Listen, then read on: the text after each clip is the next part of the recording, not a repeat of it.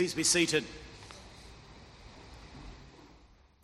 And if you can keep open the Bibles at that page from John's Gospel, chapter 1, that would be good. Tonight we begin a sermon series from the Gospel of John.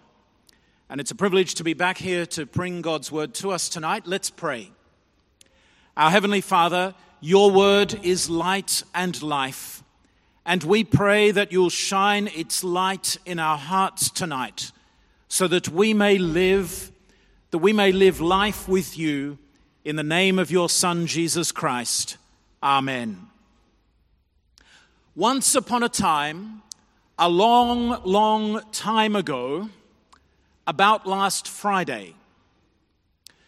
That's how the A.A. Milne book of Winnie the Pooh begins. And for a child who might be 6 years old, last Friday might indeed be a long, long time ago. If you remember back to when you were a child, and some of you may still be children, time is different from how we view it as adults. We think that next weekend is a lifetime away. I remember when I was 6, thinking that it would be so long before I would be a teenager. 7 long years. Well, now, from my perspective, I look back over the last 7 years. I've lived in Malaysia nearly 7 years. And the day I arrived is like yesterday. Time somehow shrinks the older we get. We look back as children and we struggle to have a sense of history, in perspective, that is. How many of us ever asked, "Grandpa, were you alive when there were dinosaurs?" That is, an old person seems to be so ancient when you're a little child, maybe they coexisted with the dinosaurs. I remember my great-grandmother, born in 1881, who knew people born early in the 1800s. And it seemed incredible to me that somebody could know people so far away. When I was growing up, I thought World War II was ancient history. But now I realize that, in fact, it was only a few short years before I was born. If we were to begin Mark's Gospel tonight, he begins in 30 AD. with John the Baptist announcing the adult Jesus. If we were to turn to Luke's Gospel, Luke takes us a little bit further back, for he begins in 5 or 6 BC with the announcement of the conception of Mary to give birth to Jesus. If we were to begin Matthew's Gospel, he takes us further still back. For Matthew begins with a genealogy that takes us to 2000 BC, to Abraham, an ancestor of Jesus. But we're not beginning with Mark or Luke or Matthew. We're beginning with John. And John takes us even further back. John does not begin with a manger in Bethlehem. He does not begin in Nazareth with the angel's announcement to Mary. John does not begin by taking us back to King David, 1000 BC. He does not begin with the Exodus or Abraham, 2000 BC. He begins at the beginning, at the very beginning. In the beginning was the Word. That statement is a reminder to us, if we know very little even of the Old Testament, the opening words of the whole Bible, the first chapter of the first book of the First Testament. In the beginning, God created the heavens and the earth. John is taking us to that very point, the starting point of history, before this world was even created, before God even spoke, "Let there be light." And in the beginning was the Word. What an intriguing way to begin a gospel. It's as if John is deliberately creating a sense of mystery and intrigue In the beginning was, we expect maybe God. But in the beginning was the Word. What word? Why does he say word? What is this word? A word, of course, communicates, whether written or spoken. We sometimes say that a picture tells 1,000 words, but in fact that's not true. Words are sharper, clearer communication than pictures ever are. Most pictures have an element of uncertainty or ambiguity, openness of interpretation. But words are clearer. Words communicate. And what is being told to us here at the beginning of this Gospel of John is about the communication of God. In the beginning was the Word, and the Word was with God. Well, that could be anything. God could be with anything or anyone. But the next phrase or clause makes it even sharper and more astonishing. The Word was with God, and the Word was God.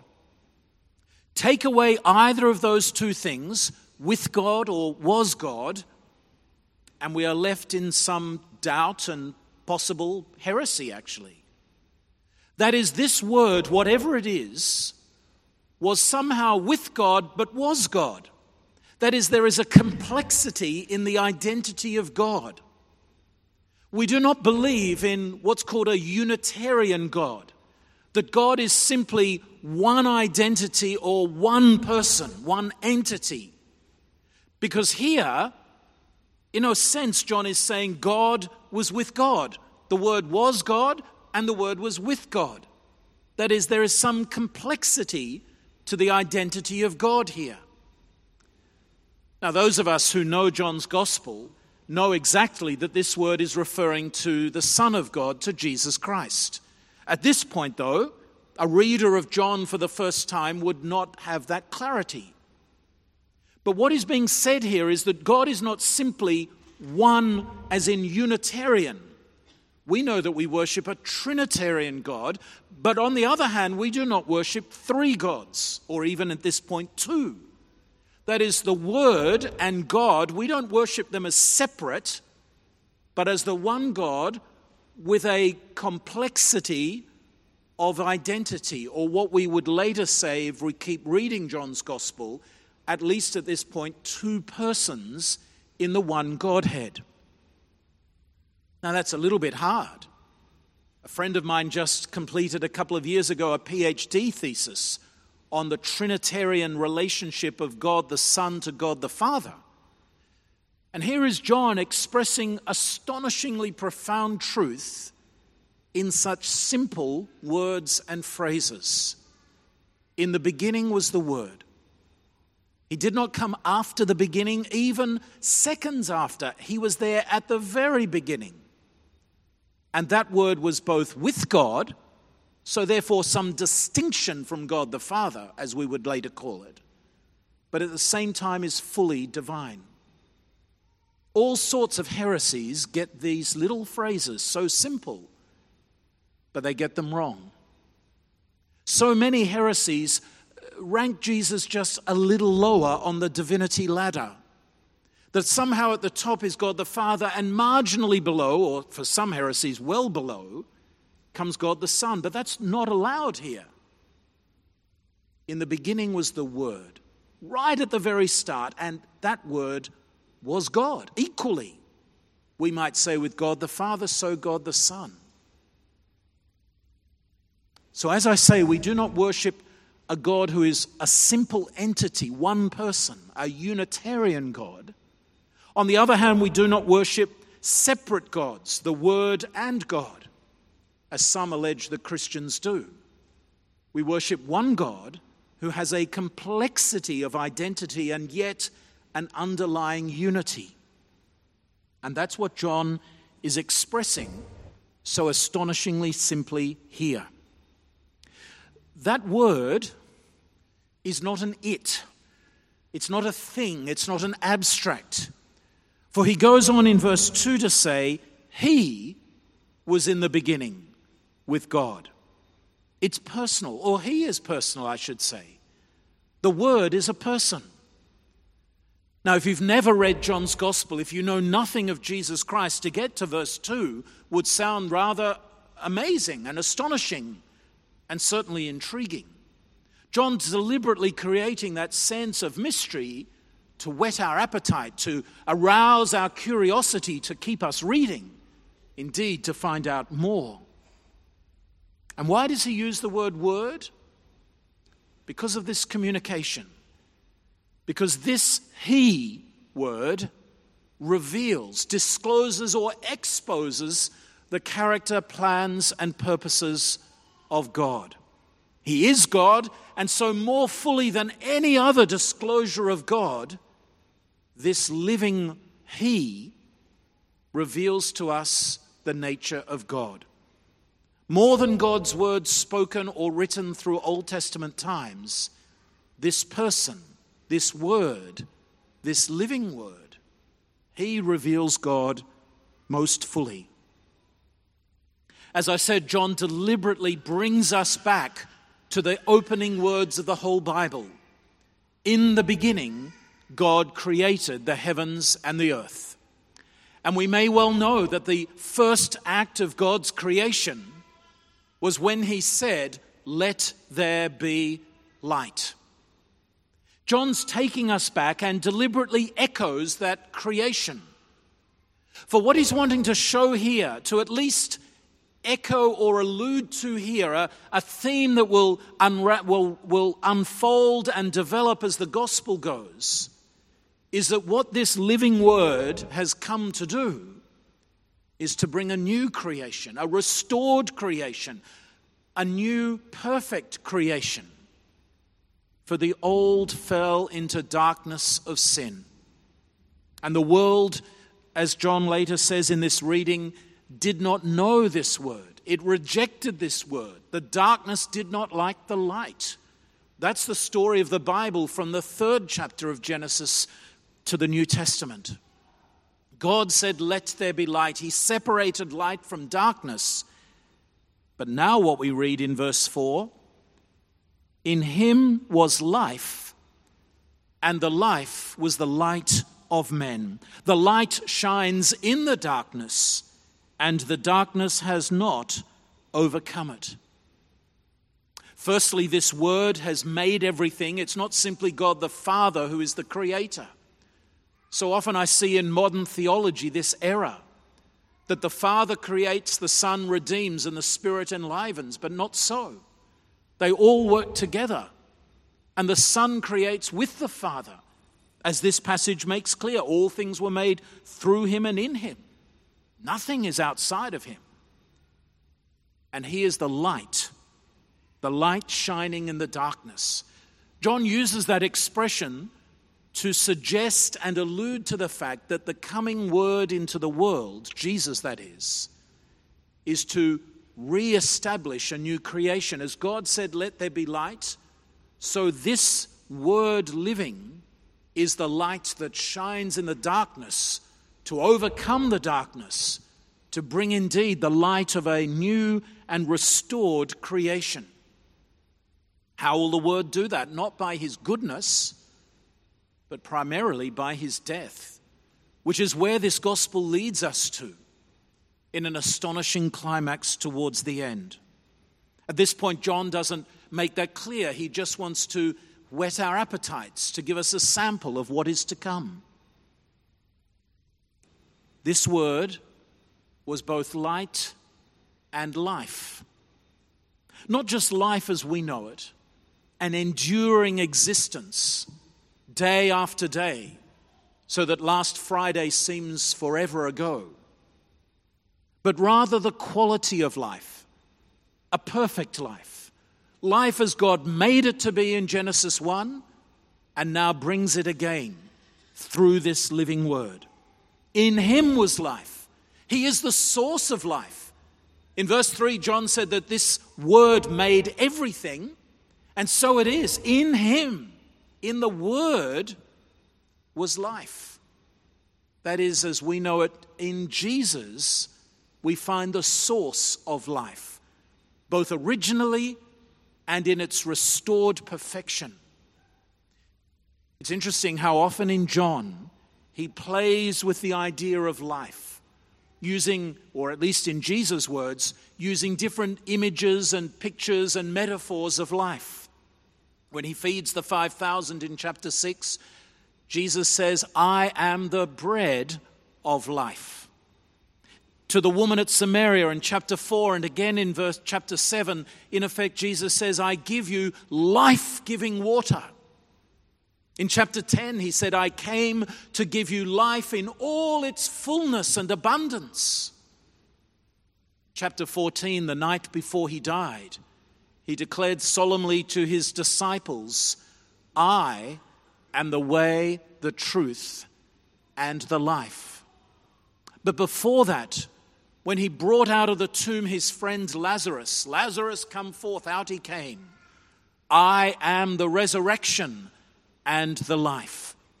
And that's the great climax that this gospel leads us towards. Beyond the astonishing climax of the cross is the resurrection climax, the reappearance of the risen Lord Jesus, the life giver. In him was indeed life. And John then is making an extraordinary claim about Jesus here, that this Jesus Christ is the source of life with God, uniquely and supremely. There is no other way to life with God. Not through any other deity, not through any other religion or spiritual experience or practice, only through this one, this living Word, who was with God in the beginning and was God in the beginning, whom we know as the Son of God, Jesus Christ. In him alone and uniquely is the source of life with God. As I said, the old creation failed through sin, and morally darkness came upon this world from Genesis 3 through the 1,000 pages of the Old Testament. But now the light shines in the darkness, and as verse 5 says, in a strange way actually, the darkness did not overcome it. It's a strange verb form actually. It refers to one particular time, not as a generalization. And what John is alluding to here with that strange verb form is what he'll show more clearly in the later pages of the gospel. The darkness did not overcome this light in his death on the cross and his triumphant rising from the dead. You see, all the old creation's problems caused by human sin are overcome by this light-giving, life-giving Word who was there in the beginning with God. John wrote this gospel, he tells us at the end, so that we may have life. That we who've not seen this light or Jesus in person may yet have life in his name. Not just that we may live, but that we may have life in his name. That's where it's heading to. And throughout the gospel, as I say, not only are there the metaphors of life, but the idea of being born again to a new life, to eternal life in chapter 17 as well. Well, this life-giving Word did an astonishing thing.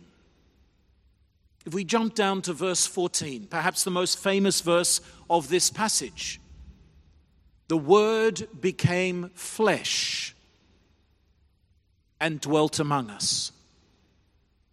Again, that translation is slightly simple because John again uses a slightly strange, in this case, word, not verb. Well, verb actually, yes. The Word became flesh and literally pitched his tent among us. Now, here in Malaysia, in the middle of a thunderstorm in which I, half an hour ago, got drenched getting into the building, pitching a tent seems a ridiculous thing to do. But that's what the Word is that's translated rather benignly for us as dwelt. Why does John use such an odd word? Again, I think in this opening overture to his gospel, he's using interesting ideas, words, phrases, and verbs to arouse our curiosity, to make us think, to intrigue us, to whet our appetite. In the Old Testament, to which he's alluding here, there is one tent, one famous tent, in fact. 13 chapters are devoted to the instructions and building of this tent. For many of us, they're the most boring chapters we could ever read in the Old Testament. And yet they remain so important, for this tent was the dwelling place of God on earth.